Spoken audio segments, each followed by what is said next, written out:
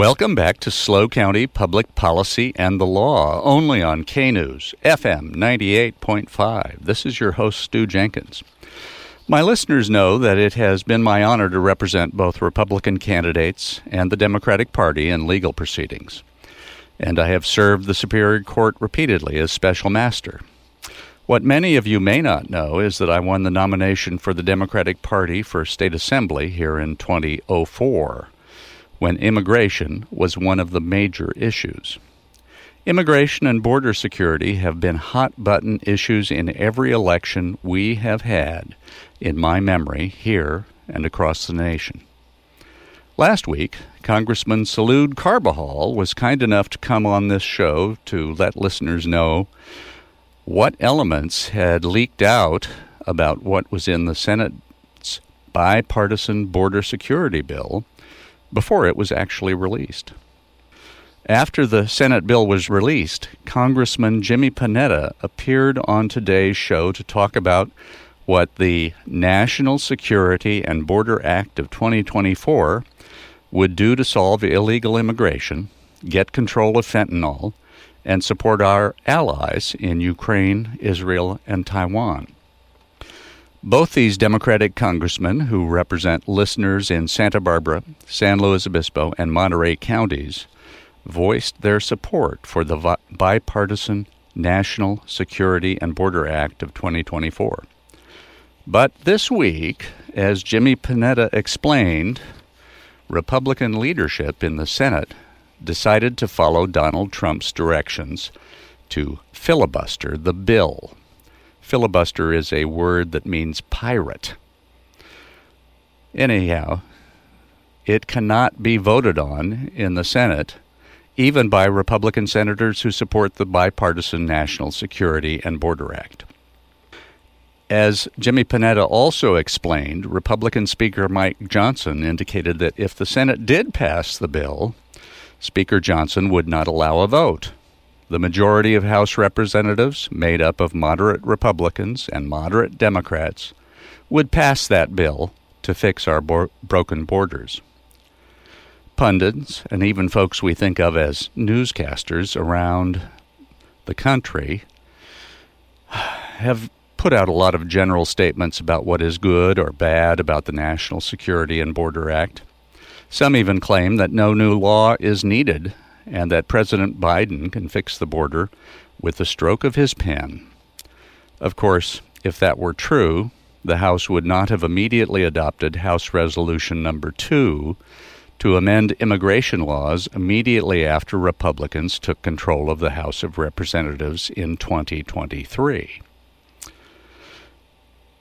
But I think you, my listeners, deserve to know the details of what that new law will do if it actually passes. More importantly, you deserve to know the commitment of funding to actually fix the problems we have at the border. Now, you can find this information if you go online and look for Senator Langford's summary of the bill, or you can even get a summary of the bill from the Senate Appropriations Committee online. They're easily accessed. The bill is actually a two-part bill. It has the first part to do with Ukraine and Taiwan and Israel and making sure that our allies are defended and that people who are bombed out receive food and medicine. But the second part, the longest part, is entitled the Border Security and Combating Fentanyl Supplemental Appropriations Act. Let's look at some of this. It ends parole, catch, and release at the border. That's one of the major problems that has 10 million people wandering around the country who can't seem to get into their immigration hearings because everything is backlogged. So, what does the bill do? It commits $1.42 billion to hire immigration judges so that people can get swift hearings. And if they do not qualify for asylum, they can be sent home. It appropriates $11.8 million to support the Joint Task Force Alpha in countering drug activities and human trafficking. It actually plunks down to $204 million to the FBI because, you know what, folks come in and out of the border. They get in here, they get deported, they come back. No one can tell who they are unless you have DNA, and DNA samples are taken. Well, there's years of backlog of DNA analysis. There's $5.318 billion, billion with a B, in emergency funding to U.S. Customs and Border Protection. We need to hire a whole lot more Border Patrol officers, and this really commits a lot of money to do that. The Immigration and Customs Enforcement Service is allocated $2.35 billion, again, billion with a B, in emergency funding. U.S. Citizenship and Immigration Services gets another $755 million to address processing and adjudication backlogs. So that means people who are here waiting for their hearings would finally get their hearings, and they either could be admitted on asylum or they could be deported. And in fact, there's $13.846 million allocated for emergency science and technology. Because, you know, building a wall for the Chinese never stopped the Mongolians from getting in.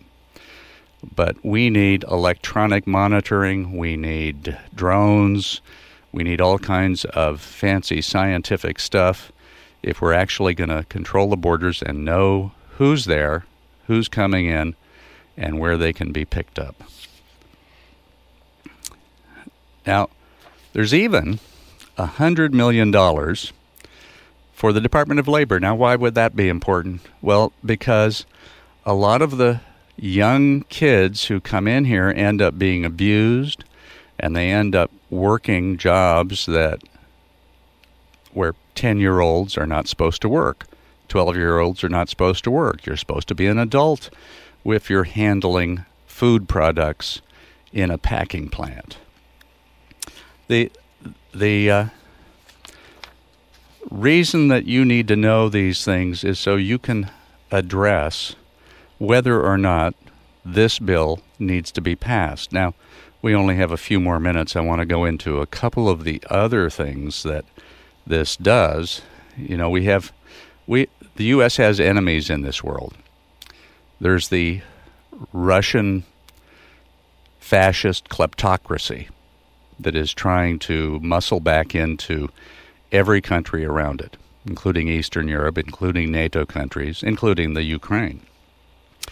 We have the Chinese communist nation that is building up a larger and larger navy and army, and that just this week was found to have embedded codes into all of our infrastructure in this nation so that if there was a war, they could shut down all the electricity.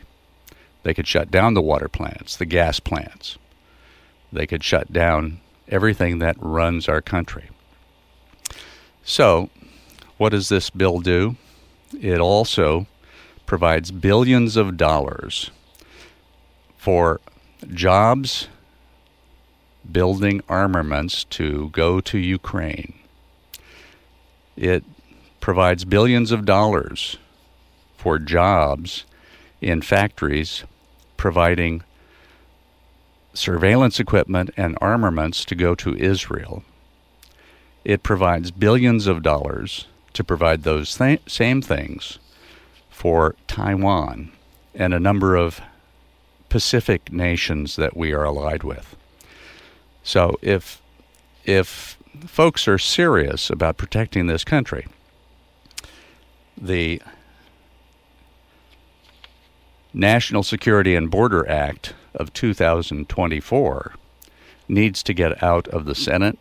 It needs to be passed by the Senate, and it needs to be passed by the House of Representatives. We need to get our representatives to do that. Now, I have more after the break about these bills and what my commentary concludes. So be sure and tune in. Stay here at SLO County Public Policy and the Law, only at KNews FM 98.5.